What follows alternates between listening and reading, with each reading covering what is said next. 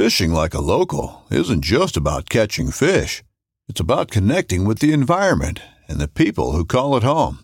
It's about hearing the stories and traditions that have been passed down for generations and sharing unforgettable moments with the people you meet along the way. Fishing like a local is having an experience that stays with you forever.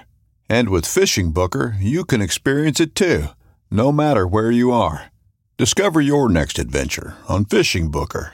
This upcoming concert season will be all about the boots, and Tecovas is your stop for the best in Western style. Tecovas has seasonal and limited edition offerings this spring and summer, including men's and women's boots, apparel, hats, bags, and more. All Tecovas boots are made by hand in a time-honored tradition with timeless styles that are always on trend. And Tecovas has first wear comfort with little to no break-in period. It's hard to find this level of comfort paired with this level of style. Stop by your local Tecovas store, have a complimentary drink or two, that's WCB style, and shop new styles. The smell of fresh leather and friendly staff are at your service. Many stores even have leather custom branding to make your boots truly personalized. And with regular live music and events, there's no in-store experience like it. If you can't make it into a store, just visit tecovas.com. That's TECOVAS.com. They offer free shipping on all boots, as well as free returns and exchanges, and ship right to your door. Go to tecovas.com and find your new favorite pair of boots today. Mobile Hunters, the king of comfort, has arrived. Go to tetherednation.com and check out the new Lockdown saddle.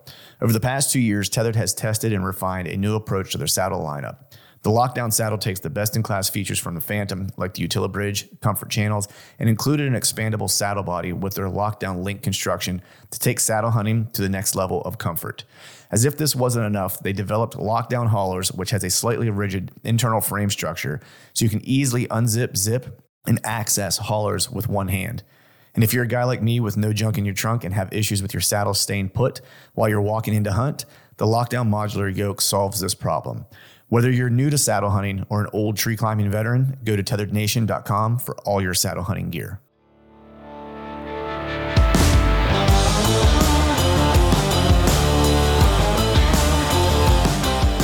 Welcome to the Truth of a Stand Deer Hunting Podcast. I'm your host, Clint Campbell, and you're listening to episode number 356. Today I'm joined by Jake Kremer to talk about chasing North Idaho mountain whitetails, so stay tuned.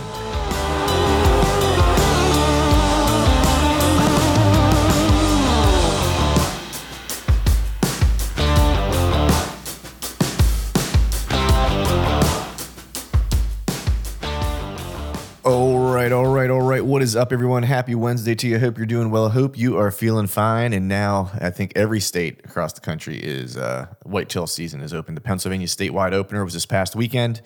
And I know I had 2 previous weeks I was able to get out, but had stuff going on during the course of the weekend. First weekend, I had some stuff going on. The second weekend, it was whatever that hurricane tropical depression thing was, it just kind of dumped rain. And so that kind of was a wash. So last weekend was the first weekend that I had a chance to get out. And I kind of made a promise to myself in the off season that I was going to go to the North Piece as often as I possibly could this fall, just to try to get, I don't know that I'll actually fill a tag up there because I'm still kind of learning pieces of it. And I've kind of started hunting a piece that I haven't hunted yet, that I've hung cameras on historically, scouted some, but haven't hunted at all. And so I kind of told myself every weekend in October, or until I leave for Kansas, I was going to make my way up there and put on some hunts and scout and check cameras and try to start figuring some stuff out. So I did that this past weekend. I did a little truck camping. I put a top on my truck last year so I could actually camp in the back of that for these short trips, because the trailer is great if I'm going to be gone 3-4 days, something like that, where I need a few more amenities, if you will, a little bit more space. But the back of the truck works great if I'm just going up for like 1, maybe 2 nights. I can just buzz out, after work on Friday at some point, go up, sleep in the back of the truck and be there and ready to roll. And so that's what I did this past weekend. Got some good intel, pulled a few cameras in this newer area. I didn't make it to the old stomping grounds, and I say old stomping grounds only because I've actually hunted that piece on the opposite side. I didn't make my way over there. I know there's a couple good deer over there, and timing's probably not quite right to hunt those areas at the moment. So I really kind of focused my attention on this newer area that I've hung cameras in historically, but just have never hunted, and did some scouting, found some sign, pulled some cameras, a couple really good deer, and then ended up setting up to hunt in an area that I thought might be kind of interesting, just kind of a terrain feature that should funnel some deer in out of this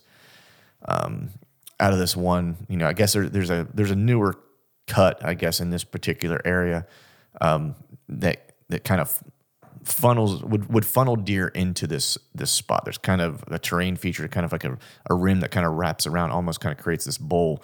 And when I say a rim, like it's not a ton of elevation. I mean, the elevation change might only be, goodness, I don't know, probably maybe 20, 30 feet, you know, in one area, maybe 50 feet. And then on the other side, maybe 100, maybe. And so it's not a ton. It's just enough to kind of push the deer into a particular spot. So that's where I set up last night, and didn't see a damn thing. Did get eaten alive by mosquitoes though, but that was kind of to be expected, I guess. You know, in hindsight, I probably should have set up where I had found the sign while I was scouting earlier in the day. I found a relatively fresh rub line. Also had some pictures of a deer who I got him right after he peeled velvet. You know, and so I knew he was in the area, 2 different areas actually where I pulled cameras. And I had a hunch that he might be living in and around that spot. There were 2 kind of setups I had thought of. Well, 3 actually. One where I actually set up, like that was kind of like the spot that I kind of looked at prior to even going up that I wanted to set up, because the wind was going to be right for access. There's 2 kind of access routes. One's kind of really long, and you actually have to kind of walk through some decent stuff to get into it, which isn't ideal. But it's still a good hunt. Like if you have to use that access, it's just not ideal. And then the wind that I had yesterday allows me to kind of come in, basically rip right up over this little ridge, I guess, if you will, and you know, down into a bottom and then into this bowl. And it's a little shorter access. I want to say it's maybe like 400 yards or something like that from where I can kind of hop out of the truck. But the more important part was like I was walking in with, you know, basically a crosswind, so most of the wind was in my face, which was perfect. But once I got to the tree to set up, like the crosswind was actually the exact wind you would want for those deer that might be coming out of that little cut area into this kind of like little funnel. And so based on the wind, it was the right place to set up. And however, in hindsight, you know, maybe I should have thought about the area where I found that fresh rub line a little bit harder. The other spot I had thought of is there's like a swampy area that's not too far from there. And in years past, it's not been super grown up. I don't know if it's because it's just the growth is you know, it's growing up just over age, or if it's you know, or if it's just, you know, I'm there earlier in the year than I've been in the past to kind of check it out. So the other thought was just to kind of actually set up and do an observation sit, because there's so much area that this kind of swampy area kind of covers that I have a hard time believing that there's not a good buck or 2 just laying in that. And actually a good buddy of mine in the past is actually, in walking in a certain way, has actually bumped, you know, decent bucks up out of that spot. So those were the 3 kind of areas I was playing with, but I ended up opting for the one where I just had the better wind access early in the season, so don't want to go boogering stuff up. And so that was kind of the plan. I was like, maybe I, you know, catch lightning in a bottle here, but I know my access is good, my wind is good, and so everything should remain clean. You know, for me to come back, you know, the following weekend and hunt it and nothing be, you know, none the wiser that I have that I've been there. But beyond that, man, the other part I was stoked about this past weekend is I was actually, now I hunted with my low poundage bow since I busted up my shoulder. It's still healing. It's getting better, but we'll see. But I was actually able to shoot my Hoyt, so my regular bow with like the normal, you know, with my normal draw weight. So I fired a couple arrows late last week with that. So I'm optimistic that maybe by this weekend I might be able to shoot that consistently. I don't know. I think after I get done recording this, I'm going to go out and give it a couple rips and see how it feels. And I'll be super stoked if I can actually get that thing back in my arsenal. Because the truth be told, where I was set up last night, you know, it was I was probably not set up in the exact right spot, especially with, you know, shooting a lower poundage bow at the moment. It was gonna be a challenge to get a shot to where I think, in hindsight, where I thought that once I got into the tree and I could kind of see everything where I thought the deer might come out. Fortunately, nothing did. So, you know, it wasn't like I botched that, but you know, shooting a lower poundage bow just really kind of shrinks in my killable area mainly, hand-to-hand combat with a prison shiv is basically what I got going on versus my normal bow, which I don't take long shots in general. But some of this area where I hunt in this north piece, it does get a little bit open. And I know that we are always kind of looking for the thick, nasty stuff to hunt in. But some of these places where that's just kind of how the terrain, lays out and the foliage lays out and how like the connection pieces between one piece of habitat to the next, sometimes there are these areas that are a little bit more open where you do have, more shot opportunities and so forth. And then this was certainly one of those places where maybe, I might have to take a little longer range. When I say a longer range shot, it's like, I could get out to 40 yards or something like that. Where with my current setup in a busted up shoulder, I'm really kind of looking at to stay within that 25 yard kind of range, which is usually, 90% of the time, that's plenty for me in my setups. But it just so happened this one was just a little bit different. But with that, we're going to go ahead and jump into today's show. I have a cool show for you guys today. I got my buddy Jake Kremer on. Jake is a new friend of mine who I was introduced to by an old friend, my buddy Wilson McSwain. You guys know him, love him. He's been on the show a bunch. So Wilson moved to Idaho, some time ago. I hunted with him last year in Idaho for the opening of elk season. And he's made friends with Jake. And Jake has opened an archery shop in Idaho. So if you're out west looking for an archery shop, North Idaho Archery is what he opened up in the Coeur d'Alene. And Wilson texted me, he's like, hey, you got to have this guy on. He's a killer, kills, giant whitetails in the mountains. And I'm always intrigued, especially after being out there, seeing that terrain and trying to figure out like how the hell would somebody actually hunt whitetails in this terrain and ever kill one. Access is tough. The terrain is tough, and they just seem to have every advantage. Aside from being, also they're, skittish because they've got mountain lions and grizzlies and other things that are trying to kill them more consistently than humans. So humans are usually, the least of their worries. And then the other connection point was that he's actually friends with Troy Pottinger, and he kind of falls under that category of a very similar kind of hunting style. And Jake kills hammers out there. And so I'm always intrigued by people who kill big deer, mature deer more specifically, in really, really hard places to hunt. And so Jake fit that bill. And I wanted to have him on just to kind of talk. It's also interesting, too, because it's rare that I actually have a guest on where we both have knowledge of a specific area. So there were some spots last year that in elk hunting, Wilson and I found some really, really good whitetail sign. Hammers, huge, like the biggest scrape I've ever seen. Probably the biggest scrape I've ever seen. And just giant rubs, like mammoth rubs. And Jake knows exactly where those are at. And so we were actually able to talk about those specific areas in the access and setups for those spots. So it was kind of cool because I've not often talked to someone on the show where we actually both have knowledge of the same exact sign, same exact spots. So that was kind of cool. So with that, we'll go ahead and jump into today's show. As always, thank you all for listening. All right, folks, welcome back to another episode of the Truth from the Stand Deer Hunting Podcast. And today I've gone out west. I actually used my buddy, my secret weapon. My secret weapon is Wilson McSwain. He turned me on to this fella. He became good friends with the guy you're seeing on the other side of the screen here from me. But it's none other than Mr. Jake Kremer from Idaho. What's going on, man? Not a lot, man.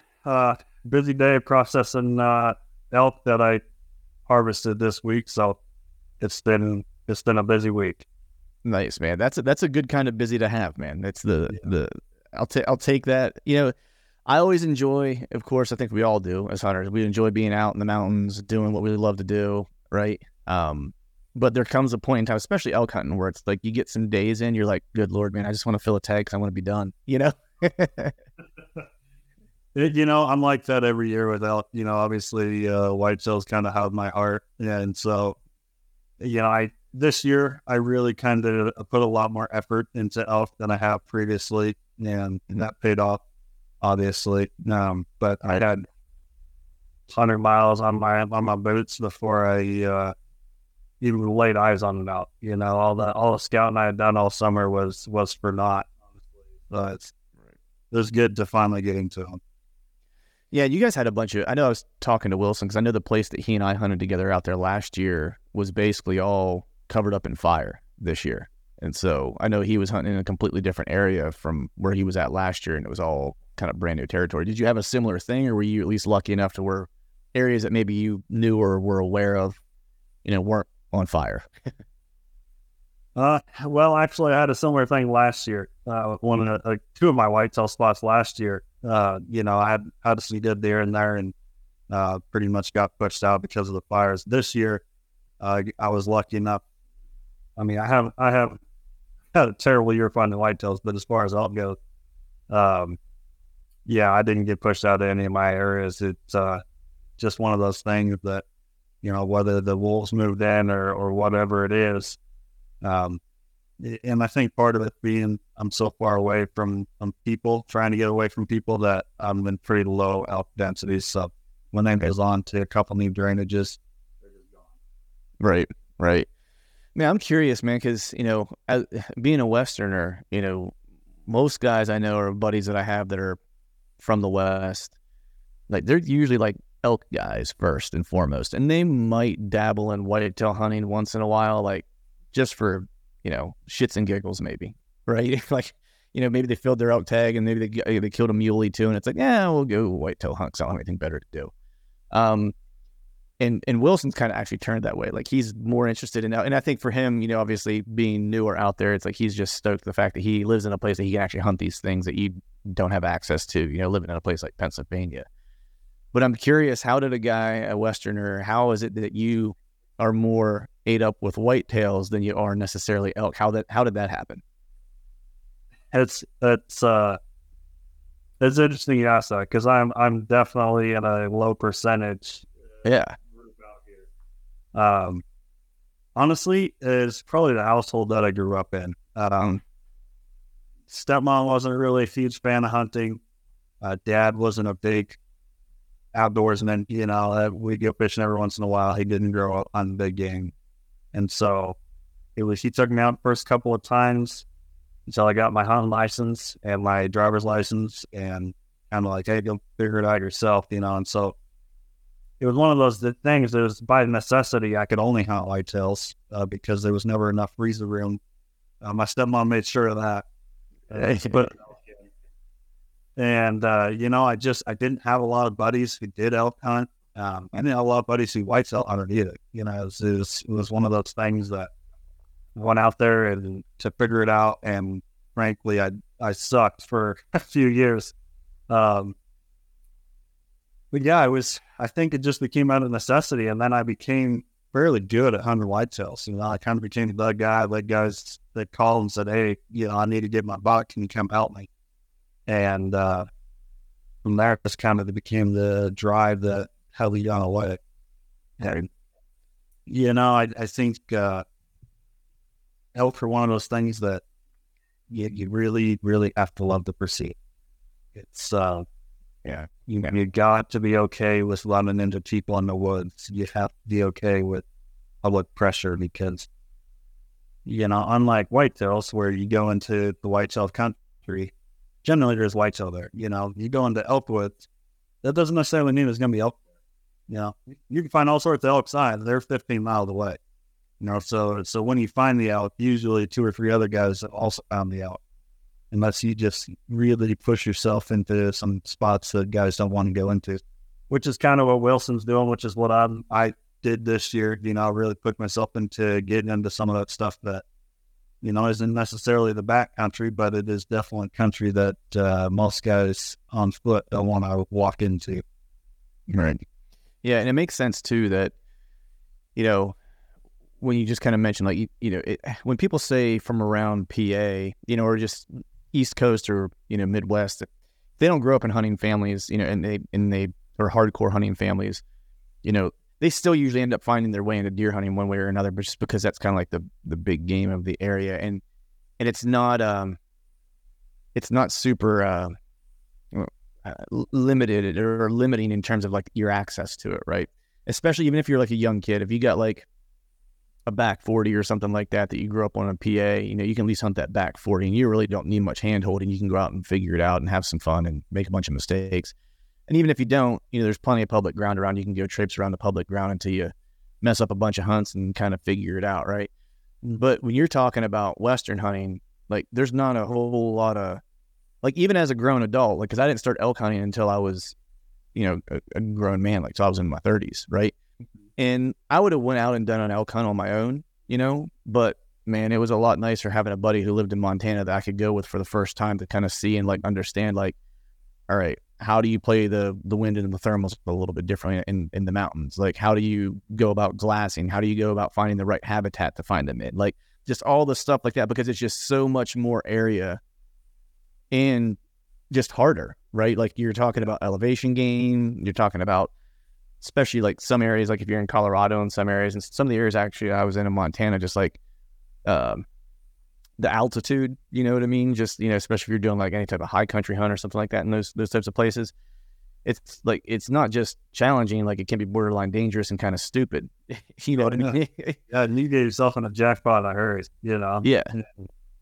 It's, you know, and again, just, it's one of those things that, hey, you're going into nasty country, you're going into high country, and you're not necessarily finding out, right? Like this, there's I talked to a biologist, and there's a local herd around here near where I live, and the herd does, I think it's 42-mile loop, you know? And so if you're not on them in that 42-mile loop, you're not on them, right? Like you're a truck ride away from wherever these elk are. And so, yeah, it's just different. You know, it's a tough hunt. It's not. You know? Yeah, especially where you're at too, man. Like, especially where you're at in Idaho, like, because that was the biggest eye-opening thing for me. Hunting out there with Wilson last year was, you know, just him telling me like how the terrain's different, how kind of rugged it is, thick it is, steep it is, right, stuff like that, and that there's not a lot of glassing opportunities and stuff like that. Because my previous elk hunt was in western Montana, so I was close to the border of Idaho, but it was in kind of like, you know, I guess what you might refer to as like the high desert or something like that, right? Where a lot of glassing opportunities, where, you know, there were definitely days where you might do 10 miles. I think the longest day we did was like 15, but most days were probably like closer to that, like 6 to 8, you know what I mean? Like, you know, because we could spend a lot of time glassing and just watching a big area, you know, and it's like, and we weren't really going to move. Like, we knew there were elk in the general area, and we were going to find them first before we were going to make any type of move. You know what I mean? Mm-hmm. But where you're at, that's not necessarily the situation. There's very limited glassing opportunities, and yeah, I talked to some guys who, you know, want to come out here and elk hunt, and you know, tell us some stories about some elk up on the, you know, last year I called in 5 bulls, and I had 5 bulls at less than 20 yards, and I couldn't see him, and he was that thick. I mean, I could see the tops of their antlers raking trees. I could hear them bugling, screaming in my face. There wasn't a snowball's chance in hell I was getting an arrow in him. Right. And so it's just, calling in elk is one thing. Getting in their wheelhouse with a shooting lane is a whole other. And it sounded like your hunt with Wilson was kind of that way. With you guys, the way you made it sound, you guys were in elk a lot. You guys didn't have a lot of shooting opportunities. Yeah, I mean, that's, everyone asked me how the trip was, because they think, you know, bummer, you go out and you spend the time and stuff like that. You come home empty-handed. But I was like, I think we were in elk every single day. I was like, I was literally close enough to hear them. You know, I was like, where they might have only been 50 yards away, 40 yards away, you know, like, but I just couldn't see them.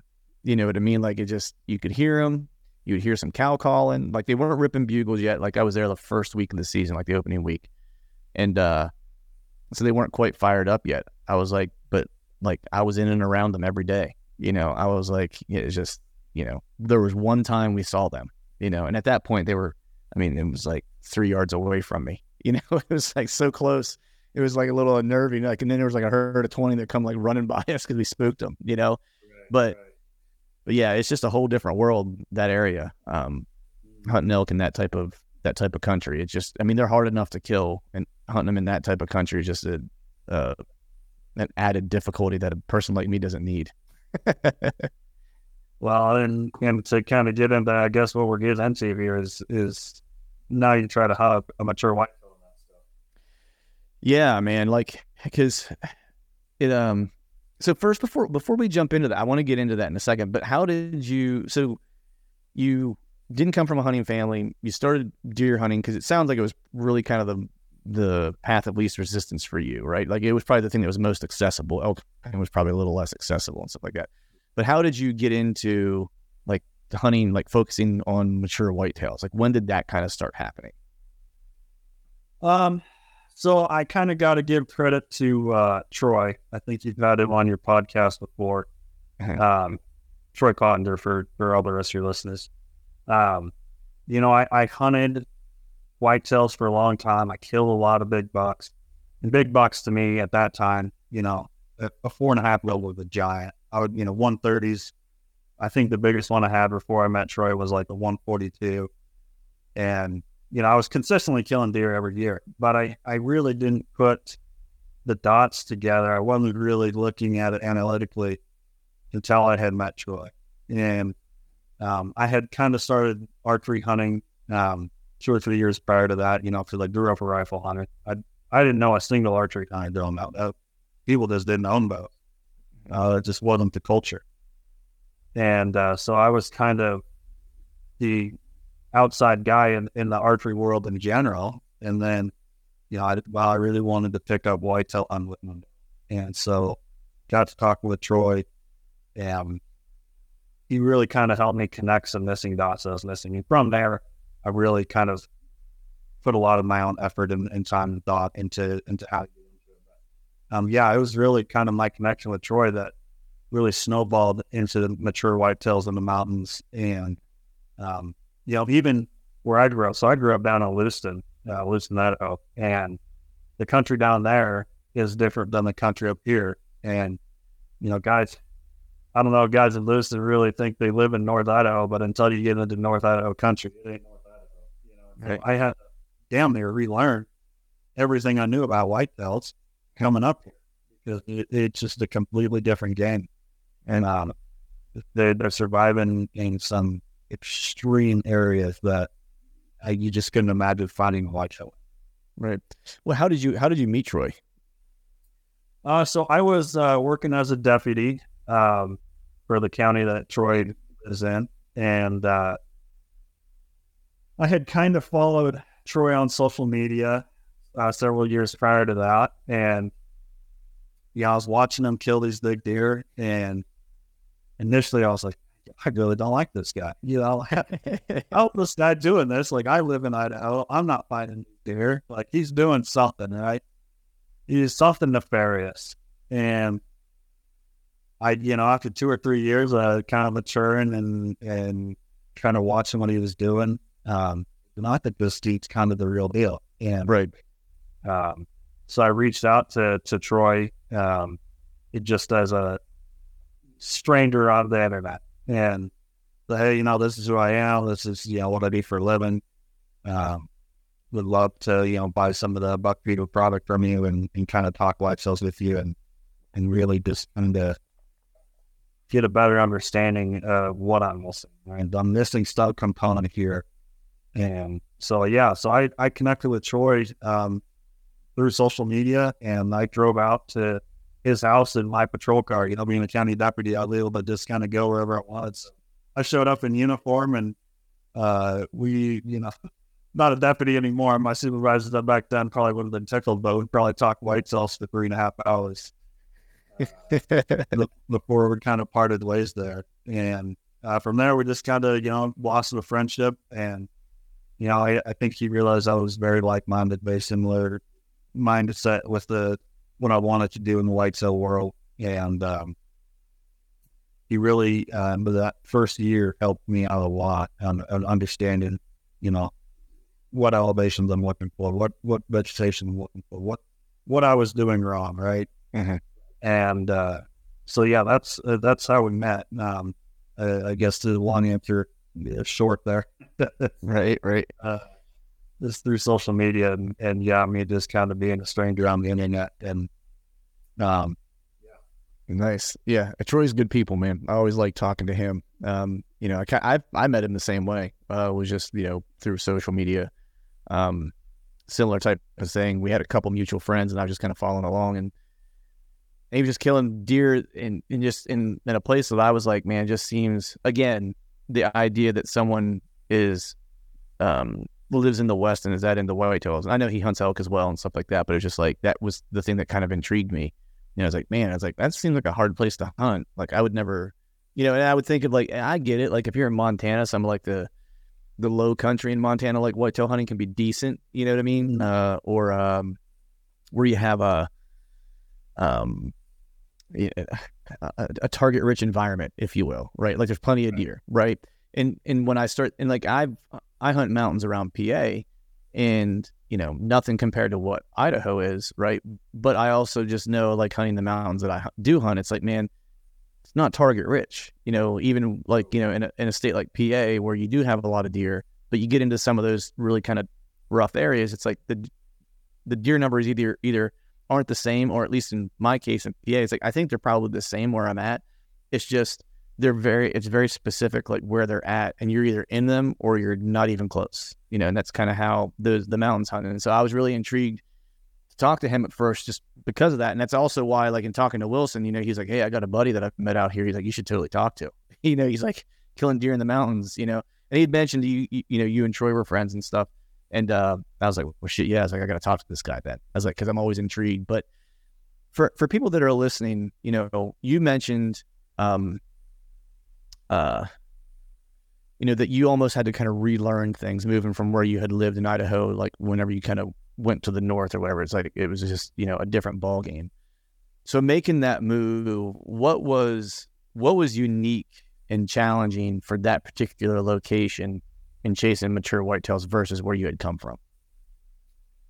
Yeah, so down there by Lewiston, the breaks of the Clearwater and the Snake River and around there, target rich environment like we're talking about. The deer densities are fairly high. There's a lot of ag fields. Most of them are in the canyons, so you're not trying to get above these deer. You're not trying to figure out what elevation, and where they're at. They're in these canyons. They're bedding in these canyons. They're moving up into the ag fields to feed. Honestly, if you spend any amount of time trying to figure out whitetails, you can figure them out pretty damn easy in these canyons. They're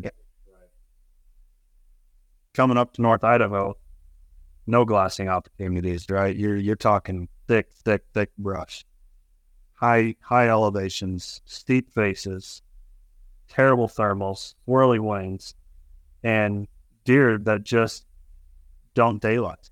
Right? We're talking predators that I've never had to deal with before. Those canyons they have some here, they have some bears, not very high density. One spot I hunted last year, I had 15 different bears on camera in my straight in a 2-week period. And identifiably different based on color, size, marking. Black bear or brown bear? A lot of black bear. One particular area I was hunting, grizzly, dense area. I have one bear that was large enough and brown enough that was like, nah, that could be a grizzly, but it wasn't good enough picture to say one way or another. But so yeah, really just kind of trying to figure out where are these deer living, because you're not going into similar to the elk we're talking about. You're not going into deer country and necessarily finding deer. I think that's one thing that maybe your listeners should understand, is that 2 out of 3 spots that I put in, or I scout or I throw a scrape up for cameras, might not produce a deer. And that's what's happened to me this year. Honestly, I had 3 or 4 dynamite spots, and I'm like, there is gonna be a giant here. And it just had everything I was looking for, had the elevation, had the terrain, had the vegetation. And I think in 3.5 months, I got a doe on camera. Wow. And so you're talking 1 to 3 deer per square mile. You got to be okay with sitting in a stand for 10 to 12 hours and seeing a deer. Mm-hmm. It's very, very, very low opportunity, but there's a reason why big mature bucks are there, right? Right. Most guys aren't willing to do it. Right. So from where you moved from to here, so less target rich, right? Now, was the quality or age structure better in northern Idaho than versus where you came from? Yes and no.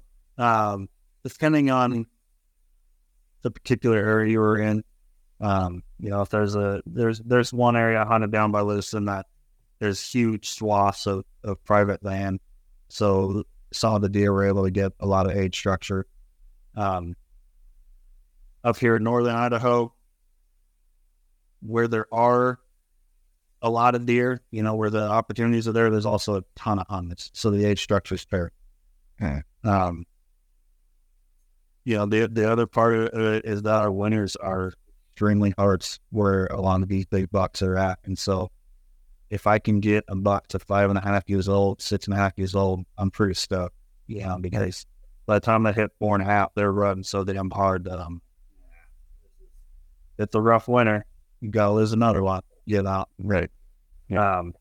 And so oftentimes, we're trying not to kill them until they're 5.5 years old. One of my biggest bucks I've ever killed in Idaho was 4.5 years old, and it was a deer you wouldn't pass up anywhere in the country. 160, 80 change. Right. So you still hear me? Yep, I still got you. Okay, my computer just okay, I got you back. So yeah, there's a lot of age structure up here. A little bit better age structure, I guess, to answer your question. The genetics aren't necessarily the best in the age structure, right? We have some bucks that at 2.5 and 3.5 years old, you can tell they're just going to be absolute mega giants. And then this year, I've got 2 6.5-year-olds on camera, but I'm probably going to end up shooting. Because I just have nothing else. Right. Neither one of them are going to go over 130. Right. So I'm curious, if, I'm just curious for you, what the allure of hunting whitetails in rugged country like that is, right? Because it's kind of crazy. It's like, I've been there, like I told Wilson, like when we were out there hunting elk together, I was like, I can't imagine hunting deer in this place. You know what I mean? I was like, I would do it. I was like, but I feel like I'd be asking a farmer around there somewhere for some access to some private ground to get on, you know what I mean, to where the hunt's a little easier. But whenever you see some of the sign and things like that in certain areas, there was an area we walked up over looking for some elk, and we found the biggest scrape I've ever seen in my life. Like, at first when I saw it, I was like, man, is that a bed? But it couldn't have been a bed, like just the shape of it just said it wasn't a bed. And then there was a looking branch that was there and stuff like that, Because when I first saw it, I was like, oh man, there's a huge bed. At first I was thinking maybe an elk bed, right? But it was still too small to be an elk bed. And I was like, well, it's not a deer bed. And then I saw the looking branches as we got closer. I was like, holy shit, man. I was like, this thing's a scrape. And it was just like the size of a freaking car hood, like just giant. And then not far from there was probably one of the biggest rubs I'd ever seen. And I was like, man, that's a hammer deer. Whatever's using that, I was like, is not a small deer. So there's the allure, right? It is 99.9% of guys out here aren't doing it. Can't do it. Unwilling to do it. And yeah, I could go talk to a farmer. I could go on some ag land, but generally, those are low-lying, populations. There's a lot of opportunities, but you don't have the big mature bucks because there are, frankly, the farmers allow quite a few people to hunt. And so 99.9% of everyone in Idaho is an opportunity hunt.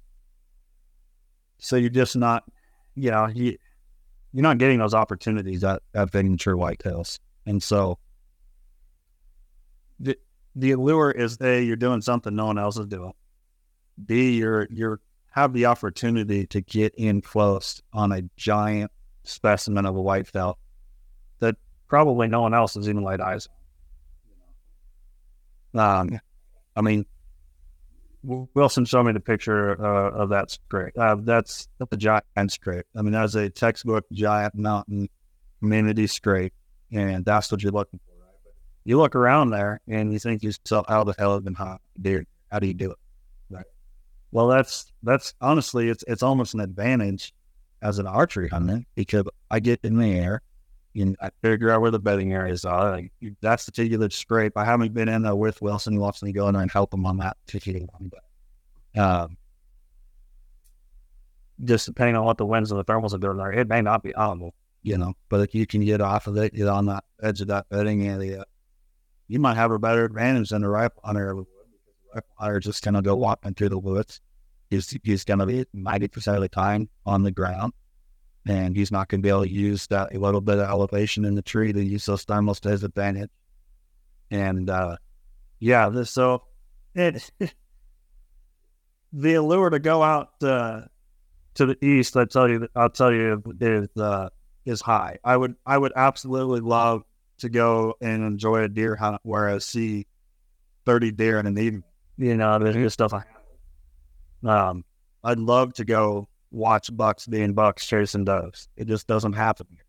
You get to see plenty of 2.5, 3.5 does chasing deer, but would I enjoy a hunt that's maybe not so grinding and grueling? Absolutely, but this is what's in my backyard, and so you kind of got to figure it out, and you just got to be willing to commit to killing big deer, and the only way to do that is by going into these nasty loading areas. Even then, I had an area last year that to kind of give myself away a little bit. I could see Canada from my tree stand.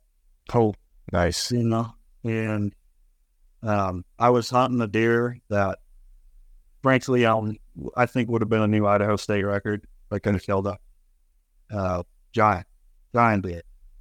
But rifle season opened up, and all the scouting and everything I had done, all the scrapes I had built, everything, all the work just went straight out the window. The rifle hunters in North Idaho have also kind of adapted to figuring out where these whitetail are at, and so they're running down these steep ridges. They're running out in bedding areas, and hoping they jump these bucks. And so I could have killed that deer opening evening of hunting season, and I wasn't in the stand. I didn't even have a stand, honestly, where I had him on camera. Yeah, I got him on a straight that, frankly, I was like, there's no chance. You just never know. It's a web of cameras, right? You got to figure out where this deer's going. And opening day, he's standing there broadside, daylight, sure as shit, he'd have been dead. But as soon as the rifle hunter moved in, he'd gone. Right? So, right. That's the other complexity to the issue out here is finding deer, that are getting to that giant mature status, and having them not get just pushed into the next county. Because, you saw there's so much ground out here; those deer can disappear. Yeah. And I don't think what people realize out here, especially, is that our deer are super nomadic. I'll get a deer on camera 7 miles apart in the sitting evening, and it's not uncommon. It's not unusual. They just travel. And I think it's to the effect, because we have such low deer densities, they'd have to, right? They have to go find those does. They have to go see who's still alive, who's moving into the area, who's doing what. And so, anyway. Yeah. I think it's long-winded. No, that's it. I totally get it. After being there and seeing what I saw, that's cool that Wilson showed you that, because that was just like, when I saw that, I was like, man, yeah, I'd probably try to figure out how to hunt that. But you're right. I was thinking about, like, we sat there for a second. Even though we were it was funny because, we had a camera guy with us, and Wilson and I stopped there. We saw that scrape. He didn't know what a scrape was, because he's never really hunted deer like that before. He's like, what are you talking about? We're like, this, it's a scrape. He's like, what do you mean? And so we kind of explained it to him. And then Wilson and I stood there for like a couple minutes, like thinking about it. And I was like, man, I wonder where that deer's bedded. And we were like looking at the map and like talking about it. He's like, I've never seen two people care so much about where a deer might live, which was kind of funny. But as I was standing there, I was like saying to Wilson, I was like, man, I don't even know how I would go about trying to get in here to hunt him. You know what I mean? I was like, because it was so hard to get into that spot to begin with. It's so steep, you know what I mean? And I was like, I feel like you would almost just like, unless you know for sure, like what area he's bedded in, because once you hit like it was all pretty clean walking until we hit like a certain elevation point, and then it just got super thick and just like nasty and shitty. And I was like, you have to know like where he wants to bed on like whatever wind is like, because the chances of him hearing you come up through there, like you're never going to get there before he knows that you're there. You know what I mean? I was like, or you have to come in the complete opposite way, or you got to come in like way down the ridge line and try to walk the ridge. But it was so nasty and shitty on top to try to walk that whole ridge line out to where he was at, or where he might have been, it was almost like crazy man talk. You know what I mean? Yeah. No, it's, there's 2 scrapes that I've found in my life that are like that, where, there's a giant in there, but there's not a snowball's chance in hell you could hunt it. Right. I mean, every which direction you come from, you'd be sweating like hell before you got there. He would hear you coming a mile away. And I mean, there's a reason. There's a reason why these deer have these scrapes where they have these scrapes. Sometimes they're just in a spot that they know. And you throw a camera on it, guaranteed out there is in their daylight. He's bedded up nearby. He's safe. He knows he's safe. The thermals are perfect for him. Any predator that comes into there, he knows it. Mm-hmm. So, yeah, looking at it on the map with Wilson, it looked like one of those spots where I was like, wow, I don't think you can do it. Right. But you know what? He will try it. I promise you. We're gonna go in there with him. We're gonna give it a shot. See if we can figure out. If I remember right, on which side of the mountain it's on, it's also just a pretty terrible spot for our prevailing winds. And so, yeah, we're gonna go give it a shot. We'll see what we can do. But there's sometimes.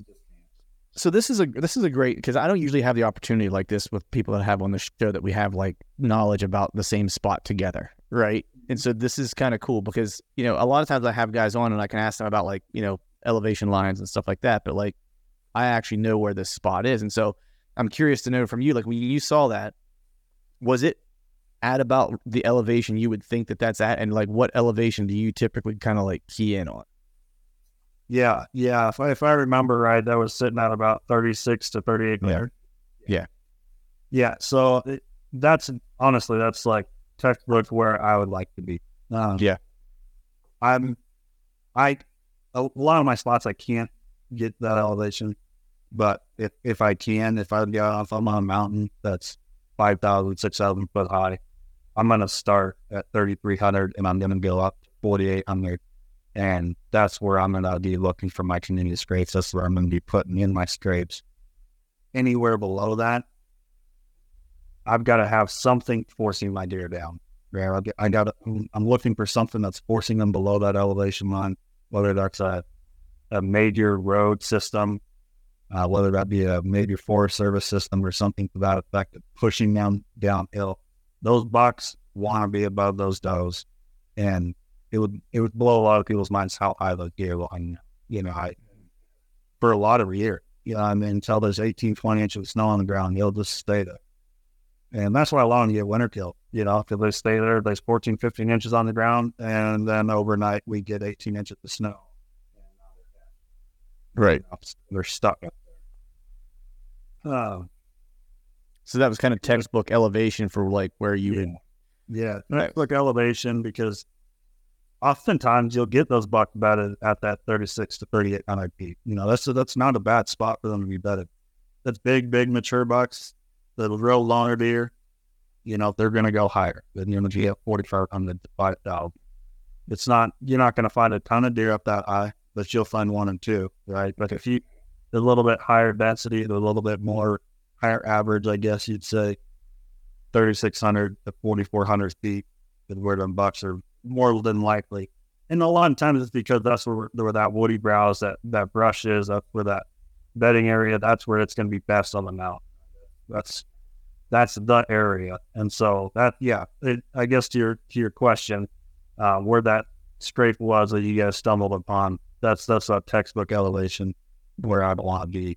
And it sounds like him to be bedded up. Right, because it sounded also like, just as you were describing that kind of setup, like a lot of what we were seeing as far as like the vegetation was what you were kind of describing. And it was like just a ton of like, it just got like, here I would almost refer to it as like mountain laurel or something like that, but it wasn't mountain laurel. It was a lot thicker than that, and just none of it was any higher than like maybe 6 foot tall, and just like brushy, whatever, and just like super close together. You would find like a little trail through it. There would be like a little break you can make your way through, then it would just like close up, and that was like basically from that point forward, that's all it was until you got to the top, and then it opened up on top just a little bit. But the trees weren't super big on the top, like they were actually lower canopy, and that was the other place where we found I think there were some rubs and stuff that were in there, and maybe a little bit of scat that was in there too. But so what type of vegetation are you typically kind of looking for to find these setups?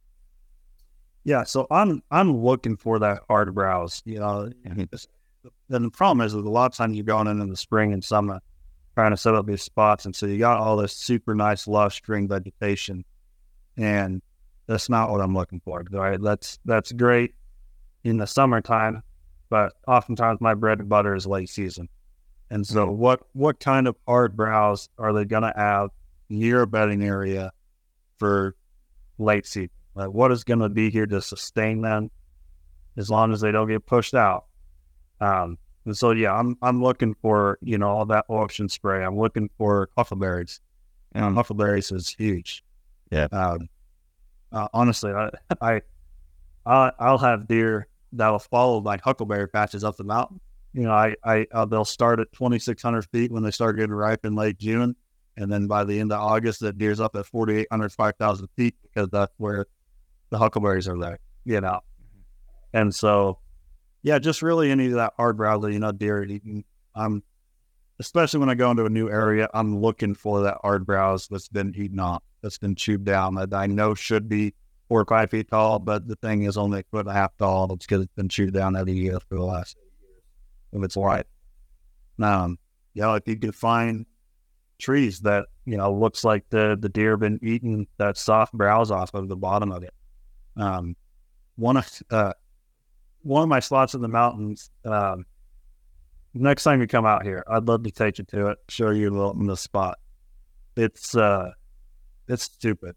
It looks like a city park. Unlike anything you'd ever found in the mountains. I'm 20 some odd miles from the nearest ag field, and it is as flat as you can imagine on the edge of this mountain, and the trees are eaten as high up as the deer can eat them. You just see underneath everything, and you got huckleberry brush and hard browse that's been eaten down to about 1 foot tall everywhere you look. And last year, now it's a lower elevation spot. That's the problem with it, is it's only at about 2,700 foot, but it's got one of those barriers that I talked about that force deer down, right? And so I just knew, I was like, there's going to be deer here, obviously. The deer signs everywhere in here. They're eating this thing down to nothing. And I sat in there one day, and at one point, I saw 22 does at one time, which doesn't happen. Right. This doesn't happen. It's unheard of. I've never seen it before. It was unbelievable. No bucks. All right. The bucks just don't live there. And so where the bucks are, they're way, way, way down in this drainage below me. Because I can, I walk this thing, I can tell where the bucks are living. I'm on the edge of this. It's as flat can be, and then it just drops off. It flips off. And those bucks know it. They know where they stay. And so there's a barrier on the bottom of this. I don't want to give too much away, but yeah, there's a barrier on the bottom of this drainage, and there's a barrier on top of this drainage. And so it compresses these deer. And sure enough, late season, I got snowed out. Go and check my camera, and there's just giant bucks running around chasing these does everywhere. And it's one of those magical spots where you sit there and you're like, this isn't really happening. Like, this is stupid. Right. It felt like I was on in the city park because there was just so many deer. Problem with that, the predators out. It's like fish in a barrel for them there. Oh, yeah. Matter of fact, the last time I hunted it before I got snowed out, I come toe to toe with the cougar that I watched take out a doe. Oh man, that's a fun story if you want me to go in. Yeah, how wild was that, dude? That's like that's like watching Discovery Channel live. Oh, it was insane. And growing up in North Idaho, I've never seen anything like it in my life. I've been sitting on this flat on the edge of the mountain for 9 hours, and watching does feed back and forth all day long, eating the hard browse. And I think it's probably third week in November. I'm thinking the buck is going to be around any minute. Didn't happen. And it's probably 40 minutes from the end of daylight. And I look down, and I hunt high, I'm like 25 to 30 feet high. Look down at I don't even know why I looked down. I look down right at the base of my tree, and I just see this tail twitching in the brush. And holy shit, that is a cougar. And there was at that time, there was like 3 or 4 does feeding out in front of me. And he took off after those does, and he picked out the biggest one. And this is a giant Canadian genetic doe. And he hit her sideways, and she rolled his ass. When he was probably only 120 pound tall, and she rolled his ass. She spun on a dime, 180 dime, and took off. And he was standing there looking stupid at about 70 yards. And I thought to myself, well, shit, I could kill this cougar with my bow. I'll just chaff calling back in, right? So I start doing my deer calls. It sounded like a fawn. Sure enough, he starts walking straight back to me. Well, except the fact that he's a predator, he doesn't do what a deer does, right? He circles back around. He gets to about 40 yards and disappears. Oh, shit. That's right. This isn't a deer. He's on dead email, right? So he's going to win to his advantage. So he circles back in the drainage behind me, and, oh, God, 16, 20 minutes less of daylight, I don't have a gun on me. Oh, I left the pistol in the truck, and so all I've got is the sliver slugger, and this is a bad situation. So anyway, I'm like, I got to get out of here. Before I lose light, I got to get out of here so I can still see this cat. If push comes to shove, or if I got to do something, right? So I damn near jump out of this tree and start walking back to my truck, of course, just doing 360s. Well, looking over my shoulder like, oh, this cat is somewhere close, right? Close.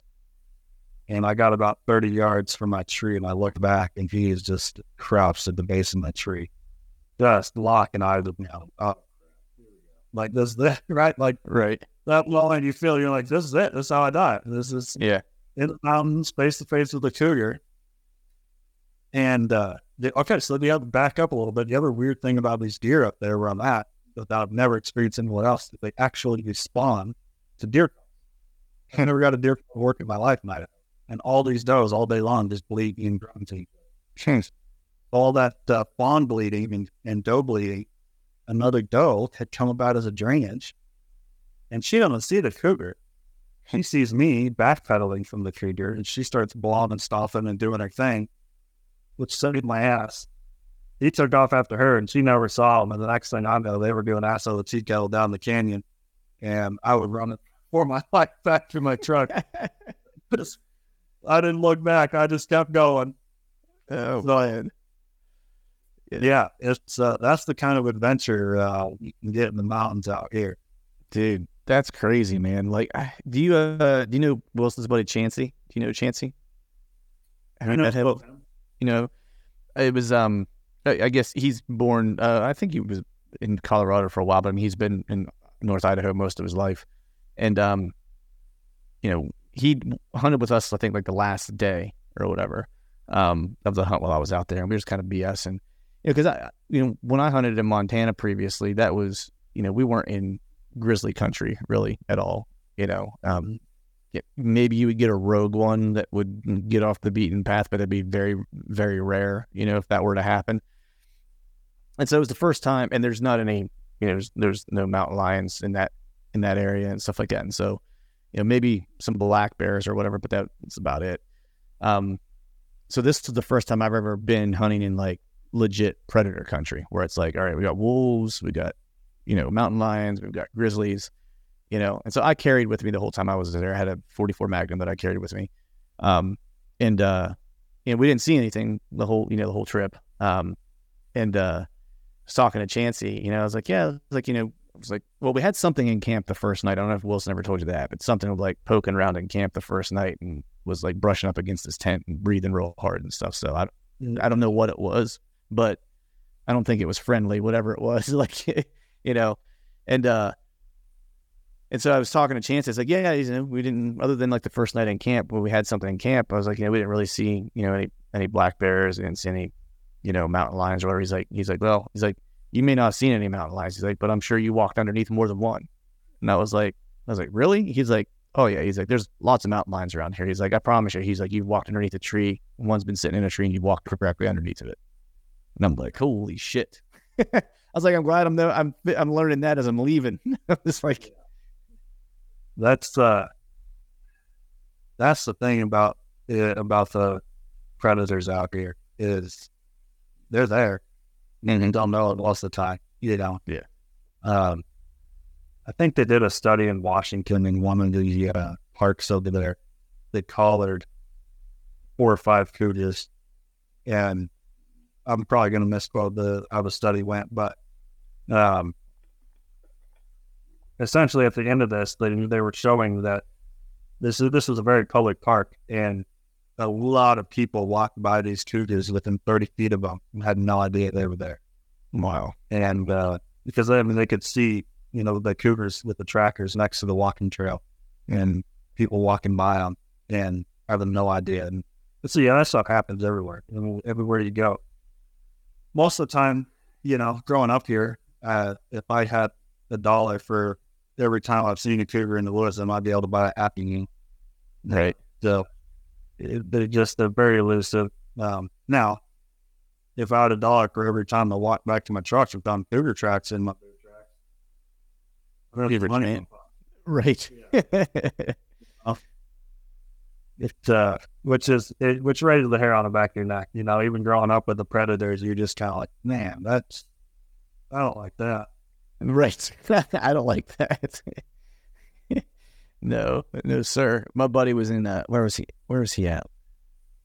It wasn't last year, it was the year before. He might have been in Idaho somewhere, maybe. Maybe not. I forget what state he was in. But there were, like, the area he was hunting, there was clear, like, grizzly signs. Like, grizzlies live here, like, carry spray, do whatever. Like, if you see one, like, go the opposite way. Like, just, like, here are some bear rules, right? Right. And they're walking in, and he saw a couple bear tracks, you know, that were clearly like they were grizzly tracks. And he's like, oh man, that sucks. Like, but I don't know how old the track is or whatever. He's like, it could be 3 days old. Like, who knows where he's at or whatever.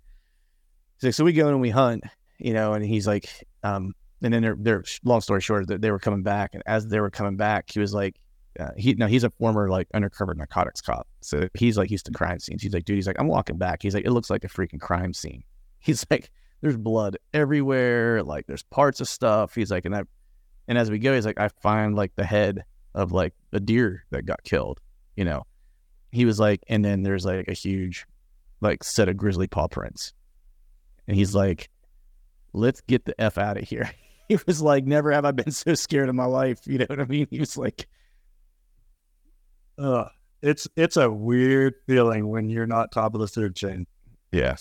Well, until you experience it, I can't really explain it, but it's animalistic. Like, Yeah. you were like, you know, I am not the top predator out in these woods. Not only am I not the top predator, but I'm ill-equipped against the top predator. You know, Yeah. So yeah, it's a different ballgame. Right.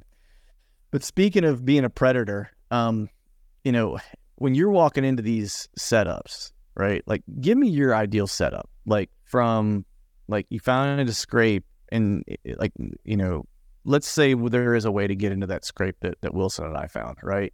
Like, how are you setting how are you picking the right tree? Like, how are you situating in the tree? Like, what does your setup look like? So my perfect setup is gonna be on the east side of the mountain. Generally on a ridge line on the east side of the mountain. And that's for my area, right? Because our prevailing winds are southwest winds. So 95% of the time, I'm going to have a good wind. If I'm sitting on the east side of the mountain, going to be blowing across my face, over my shoulder. Generally, ridge lines are where I'm looking at. I'm walking these ridges, especially the spots where I know where I've seen, okay, now I've got some parallel movement across this mountain. I've got a nice bench here, got a community scrape that's already here, something to that effect. And I've got a steep drop off behind my back. So that's where my kill tree is. It should be 99% of the time I can go in there and I can, even if I've got a half-assed decent wind where it's like favorable to the deer, those thermals should be pulling so hard behind me where those deer, don't want to walk. Even a big mature buck is lazy. If he doesn't have to walk in the bottom of this entanglement, in the bottom of this draw, he won't do it. Right. However, he is going to J-hook. He's going to come in every single time. He's going to try to get downwind of you. He's going to J-hook in. And so if you don't give him that ability, right, you're sitting up high and got the good thermals and got the good prevailing winds, you're not going to get busted. So how am I getting into these spots, right? So that's the tough part. So I either I'm coming from the bottom, which kind of sucks because you're sweating, right? Mm-hmm. And so sometimes if that's my only option, that's what I absolutely have to do. I have literally walked in basketball shorts in the middle of winter because I did not want to sweat. I don't want to give these deer anything, but if I walk in all these clothes that I need to sit for 10 hours, I'm going to sweat so goddamn bad I'm not going to stop sweating for the next 3 hours sitting in my stand. And then you're going to be cold. Then I'm going to be cold. Yeah. So I walk in. It's just stupid stuff like that, right? If you have to come in from the bottom, which sometimes you do, prevent your sweating as much as possible. If you do sweat, then you're close. Force stop, 300 yards shy, 200 yards shy of your stand, and spray back down, wipe back down, clean yourself the best as possible. Do everything you can to give yourself the most. Obviously, deer's nose, you're just not going to do it. But right. If you don't put as much odor into the air as possible, you got a better opportunity. Right. Control the things you can control. Right. Exactly. If you've got very, very low amount of odor, I've had the wind switch on me where, deer are like, no, I don't like that. Smell something, but it's not such a strong odor that they're just blowing the hell out of it. Right. If you get one or two extra chances maybe with the does, obviously with the mature bucks, you get one opportunity, you mess it up. Yeah. So a lot of times if I can come in from the same elevation, I have to walk up through that elbow, I will. Oftentimes I'm really just trying to ride the edge of that drainage. I'm coming from the top of the bottom, I'm riding the edge of that drainage. I know that buck is probably going to J-hook in at some point and probably cut my track on the edge of that. That's fine. All right, I'm spraying my boots down. If I get into any sort of situation where I can find some bird trees, bird wood, I'm rubbing my boots in it. I'm doing dumb shit, right? I'm doing everything I can to my favor. If you took a video of me going into the woods, it could probably be on Comedy Central. It gets laughable at some points, but so textbook for me, right, is I'm looking east side of the mountain. I want those prevailing winds. So wherever those prevailing winds are for everyone else on the other side of the mountain, I'm not sure what that is. I know a lot of our winds are like westerly winds. Yeah, we get a lot of west out here. It's west and southwest a lot. So fairly common, same thing, right? On the back side of the mountain, on the west side of the mountain, it gets tougher, right? Because oftentimes those southwest winds are blowing uphill where I want my thermals to be going downhill into some nasty drainage, right? So what do? Well, your next best thing is to find a giant opening behind you, and so what does that look like in the mountains? A mountain meadow, perhaps. It's tough. A big mature buck is not going to walk out in this great big opening, on your head. And it's at night, yes, obviously get pictures of them at night, but And you may get a doe to walk behind you in those openings, and you're going to get busted. But again, you just gotta play the percentages, right? You gotta do what you can. So yeah, I'm looking for the big openings behind me. So what the videos of these guys hunting, facing the big opening, back in the Midwest in these hunting shows, he laughable to me. Right? Yeah. It's just not something I would do. Yeah, I mean, it's laughable. It's even like here in the East, like where, there's a lot of hunting pressure and stuff like that. It's like, it's the same. Yeah, I mean, different, scenario, but for similar reason, right? It's like, they're just not going to show themselves in the daylight. It's like, and so those things I just kind of refer to those as like deer wastelands, as far as like hunting opportunities go. I mean, there might serve a purpose. There might be some food in there. They're going to hit it in the evening or whatever the case is. But for my purposes, other than like maybe gaining inventory and putting a camera somewhere there to get intel, on like who's in the area, like they're pretty much useless. But you've mentioned cameras a couple times. How are you using cameras like in those mountains? Like are you focusing primarily on like primary like community scrape areas and that's pretty much it, or do you have a different approach? Yeah, so most of my cameras are gonna go on a community scrape, either A, one I found, or B, one I built.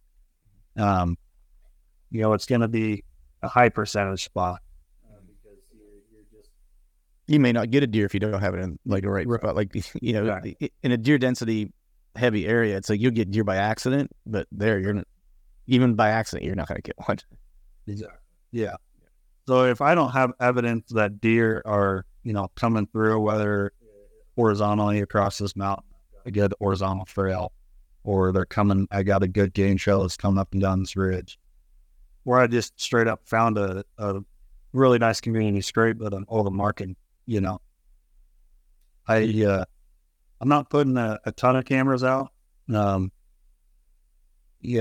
year I probably put out more cameras than I ever have before, but generally, one side of the drainage is getting a camera, and whether the other side of the drainage gets getting a camera. Cameras aren't cheap, and unfortunately, over the last 3 or 4 years, I've lost a lot more of them than I've been able to afford historically. I don't let elk hunters in there finding my spots, taking my cameras, or the land is just getting smaller and smaller and smaller to actually empty deering. And some more and more people are in there. Right. So I'm generally trying not to lay out a ton of cameras that are kind of giving me away to goes. Obviously the higher you can get the camera, the better. Get it out of people's eyesight, out of the deer's eyesight. I've had big mature bucks come in for the first time ever and look straight at my camera, and they never came back. Right. Yeah. They didn't like the picture taken. Yeah. Okay, that was in my bedroom yesterday, and I don't like that. So I'm right. As far as like hunting, do you hunt relative? Because guys do different things, and depending on the setup, I'll do it either way. Some guys will hunt areas that they have a camera in, like so. Like for me, for example, if it's a really, really good scrape and it's in heavy enough cover and it's not like they have to open themselves up, it's like I will hunt on top of that camera. I don't have a problem. Some guys don't like to hunt close to their cameras just in general. They never do. Where do you kind of fall with that? Do you hunt like the areas where your cameras are at, or are you hunting off those areas? What's your kind of approach to that? I'm pretty much on top of my cameras, generally because I am strictly hunting community scrapes, right? And so I know that deer, if he's going to hit that scrape, I want to have a good shot at him. And so my cameras are always facing my community scrape. Yeah, I'm right on top of them. I'm usually within 20, 30 yards of them anyway. And only a handful of times have I, set up cameras in the surrounding area that I wasn't sitting on directly. One being that giant buck that I killed. I hunted him for 2 years, and the first year I hunted him, I get him on camera, in the straight, 10 minutes after the end of legal shooting line, regularly, and I'm like, this something, I'm missing something, right? And so I set up kind of a swath of cameras. I put 4 cameras in various areas to where he thought he was coming in. And sure enough, picked him up on camera 75 yards away. And he was standing there for 45 minutes during the daylight. He knew I was in my stand. He didn't care. He was just sitting up there waiting because he wanted to circle down and check those, And so that was one instance where Buck, I kind of learned a ton about him by putting an additional camera up where I couldn't see him. Right. I couldn't see him where he was at. Never heard him come in. Nothing like that. He'd probably listen to me get out of my stand and go back. Well, I'm sure. The following year, guess what I did? I moved my tree stand where that son of a bitch was standing. Get the straight behind me.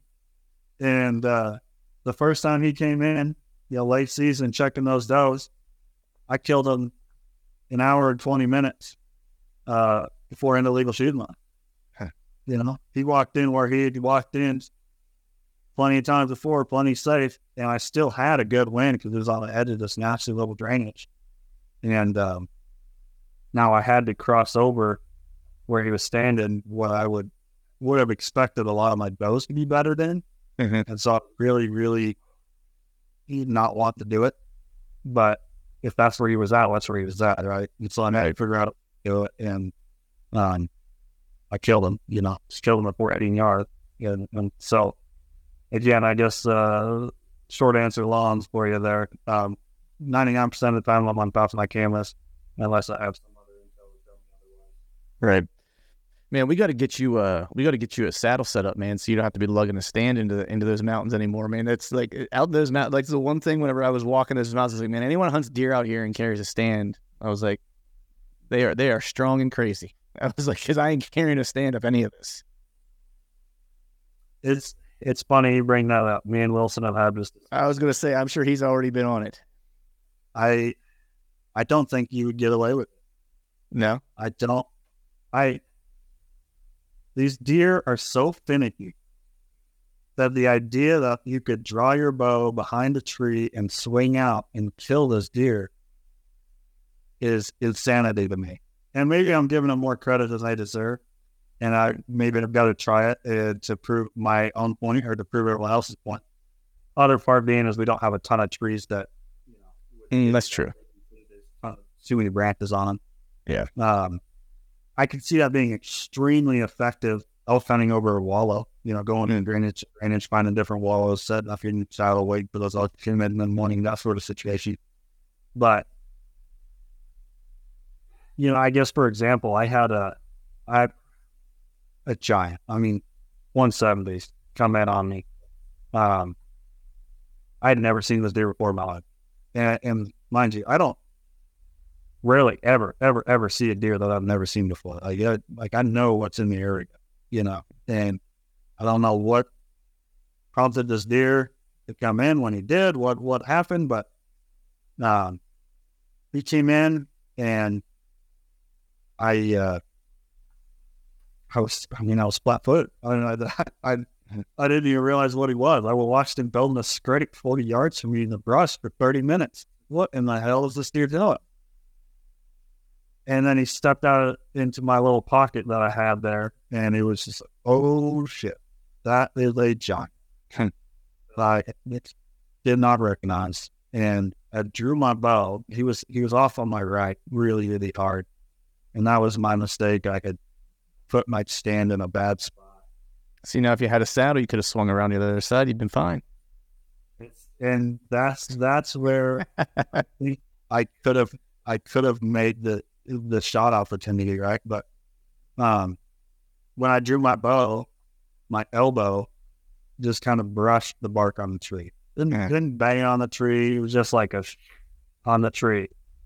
And that deer he didn't blow, he didn't snort. He was gone so fast, it would blow your mind.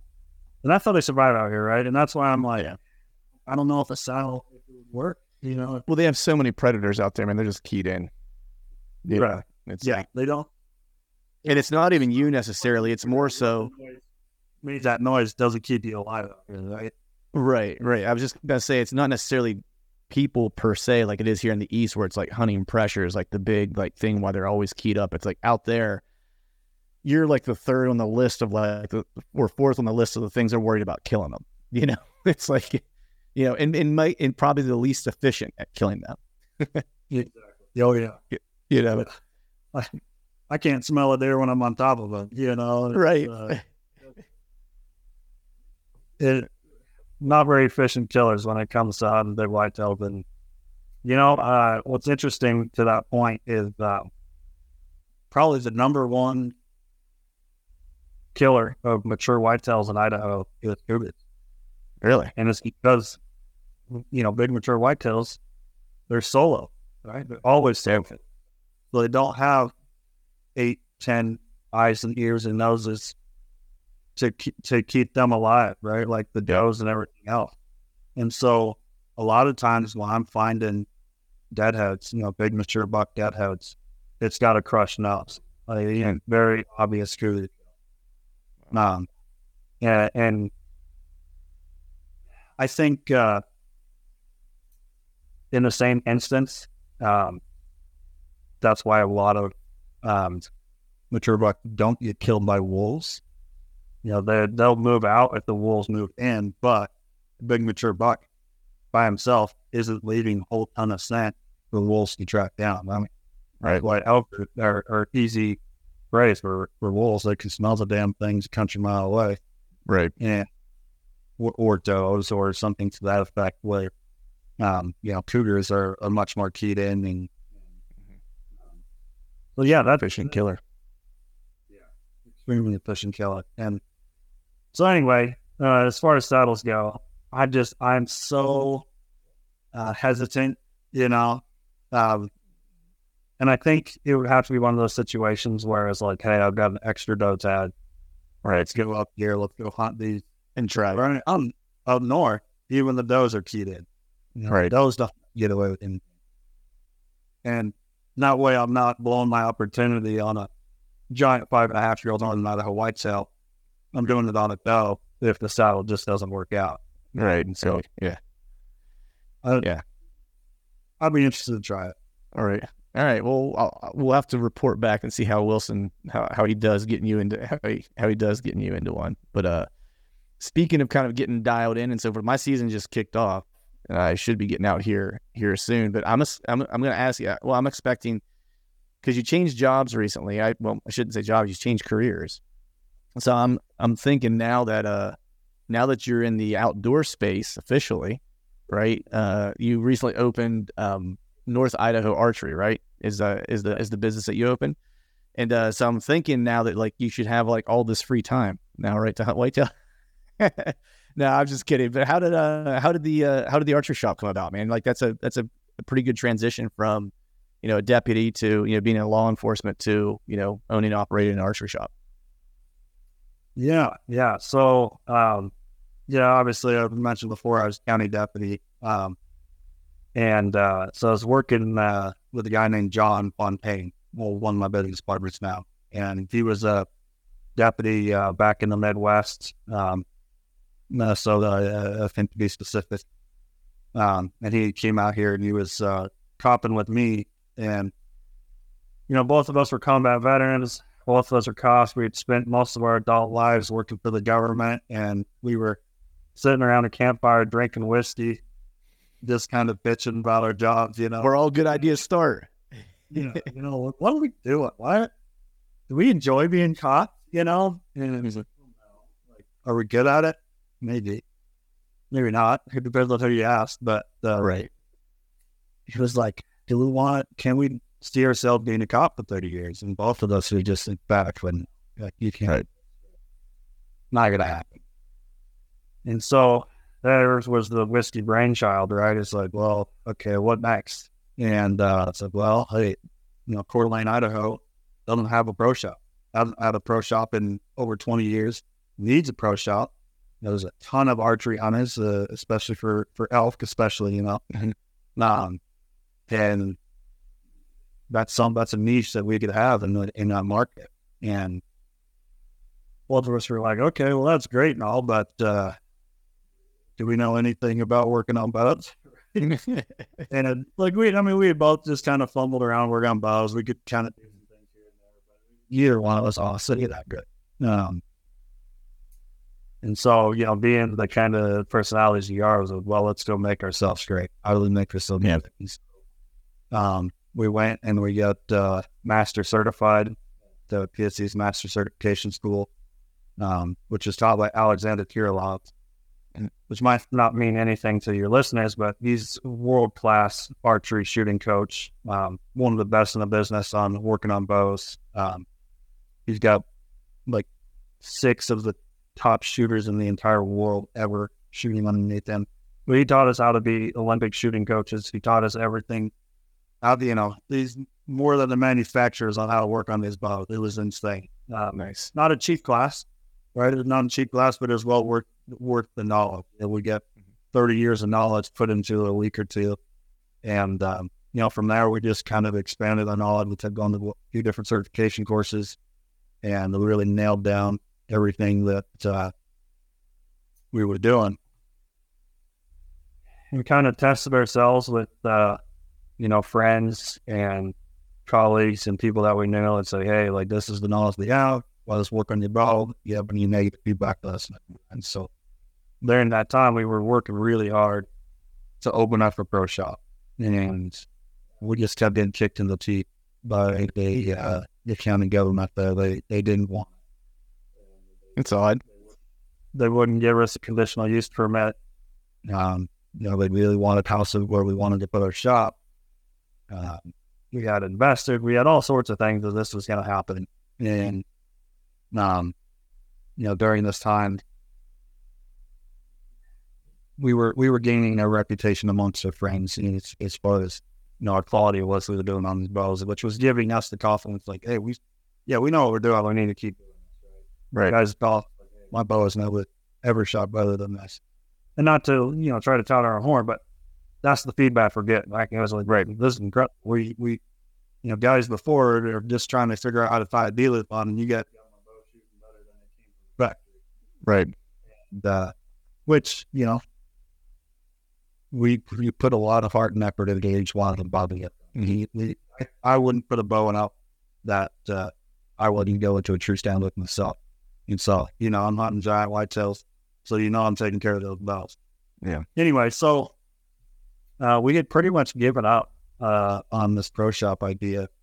I had left being a county deputy. I went to work for a local police agency south of me, a little closer drive to home.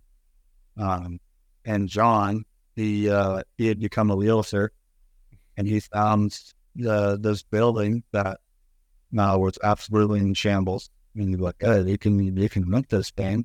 Yeah. Only going to get 20-yard indoor range, which is not the crazy outdoor elevated platforms, all the crazy stuff we wanted to do, but it's a pro shop, right? We can do that. But at the same time, another individual, Austin Johnson, my third business partner, gets 3 of us. He was moving out here. He was copping with John back in Minnesota. And he said, hey, I'm coming out, and I don't know what I want to do. You guys still want to do this pro shop? Like, he had been working at the pro shop for multiple years before that. And so it was like, well, we know what we're doing. Let's do it, And so we got this building. We all quit our jobs and spent 5 months remodeling this place. And it's been insane. I mean, nice. So the thing, we opened up our doors until now. I mean, they just closed the shop this week to go elk hunting. Yeah, we've got half a dozen people like, hey, can I please come in? I need to work on my bow. I did this, did that, And so, and we are, 1 or 2 of us say, hey, we'll come back to town and right. help you guys out when it's needed, Yep. Yeah, that was kind of our transition out of law enforcement. That's awesome. Guys like, to kind of give a shout out to guys like Greg Anderson. You know, he was a law enforcement officer. He got out, and my business partners got to go meet him at the Black Rifle Coffee Company. Greg Anderson, he's also a jiu-jitsu guy, man. That's how I know of him. A buddy of mine actually trains at I think North Electric Jiu-Jitsu, I think is the name of his gym that he opened. A buddy of mine who trained with me here, Purple Belt, Troy, shout out to Troy. He doesn't hunt, so he probably won't listen to this. But anyway, he moved out to your neck of the woods and actually, you know, ended up meeting Greg and now trains, you know, jiu-jitsu with him in his spot. So, dude, it's crazy that, like, how worlds are connected. Like, you know, Greg and it is crazy. But anyhow, yeah, he was a huge motivator, you know, just to kind of show guys, hey, you know, there is a world outside of law enforcement. But once you get in there, you know, it's like you got a decent paycheck, you got a pension, you got health, you got all the things. It gives you just enough to keep you captive, right? That's it. You got some guys that are like, man, I really want to do something else. And so just like the three of us, being able to get that motivation from an outside force, to, hey, you can do it, right? Because it's possible, and then it affecting, right? So that's the super cool thing is, you know, not John like guys say, you know, partnerships leads to sinking ships or something weird to that saying, right? But we all have the same mindset. We're all combat veteran. We're all hardcore outdoorsmen. We all are the kind of guys who take extreme pride in our work. So, you know, there's a little bit of competitive edge in the shop where it's like, okay, who can build out the best bow, right? Who can who can be the best tech in the shop? And frankly, right now, I don't think there's any one of us that could say, yeah, like guys double it. Yeah, everyone does incredible work. And so it's worked out really well. Yeah, that's awesome, man. Dude, I'm super stoked for you. I know when Wilson met you, you know, like I love Wilson, man. He's like one of my favorite people. Like it was the way I don't even remember how he and I met exactly, but he's one of those people that when you meet him, you're like, yeah, we just became best friends. You know what I mean? Yeah. Like that's just kind of how he is. You know what I mean? It's like, and we're still that way today. And so whenever he at one point, I don't remember, he texted me or called me or whatever it was. And this is kind of how I came to know of you. Is he was like, hey, I met these guys. They opened up the North Idaho archery shop, you know, in Coeur d'Alene. I think it's in Coeur d'Alene, right? Is where it's located. Yeah. And he's like, they're super awesome. He mentioned you. He's like, you got to have him on. He's like, awesome hunter, killing giant whitetails. He's like, actually, he mentioned, he's like, he knows Troy. Then like, just he was making all the points of connection. You know what I mean? Because that's Wilson. I always say Wilson's superpower is to connect people. If he does, if he ever decided to be a politician, I don't think he should be, but like he would be really good at it. I was saying this to my wife the other day. Wilson, you like Kevin Bacon, the 9 degrees of Kevin Bacon? Yes. That's Wilson. Yeah. Anyone knows Wilson. Yeah, exactly. Everyone should have a Wilson in their life is what I always tell my wife. Awesome, man. Well, hey, dude, I've kept you here for, you know, a little over an hour and close to 20 minutes here. I want to be sensitive to your time. But before I let you get out of here, let people know where they can find information about the shop. Let people know, you know, what social handles you guys are at, stuff like that, so people can follow along with what you guys have going on. And if they're local or close by, that they can get their keister into your place. Yeah. So we're on Instagram. I mean, just North Idaho Archery would be too easy to find us. We're on Facebook as well, but we spend probably a lot more time on our Instagram. It's just a lot easier for us guys want super tight. You can go onto our website, northidahoarchery208.com. There's all of our profile information on there and everything that we offer at the shop.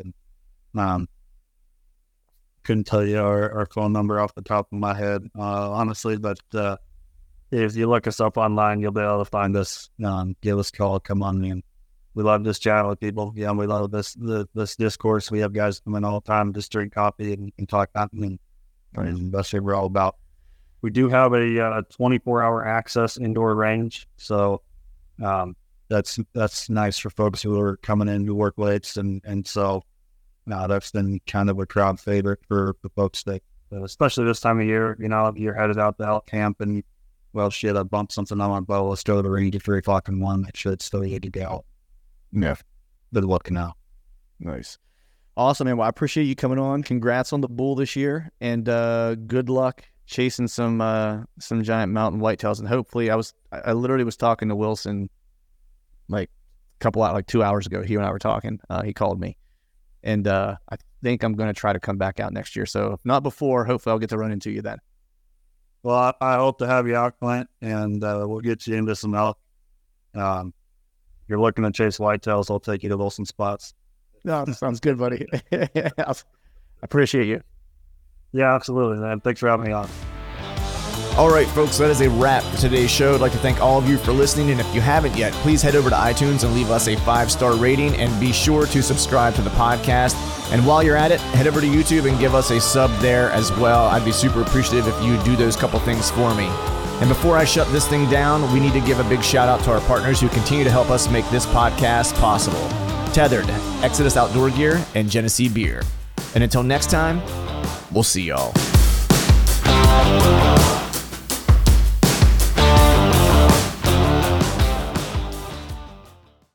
All right, gang, the new Truth merch is in stock at truthfromthestand.com and on YouTube below any of the Truth From The Stand videos. I've got some new hats, beanies, t-shirts, long sleeve t-shirts, and sweatshirts. There's even a new Do Hard Shit hat for those of us who like to embrace micro-dosing adversity. So head to truthfromthestand.com and check out the new gear and use the code TRUTH, T-R-U-T-H, and save yourself some cash on the new gear.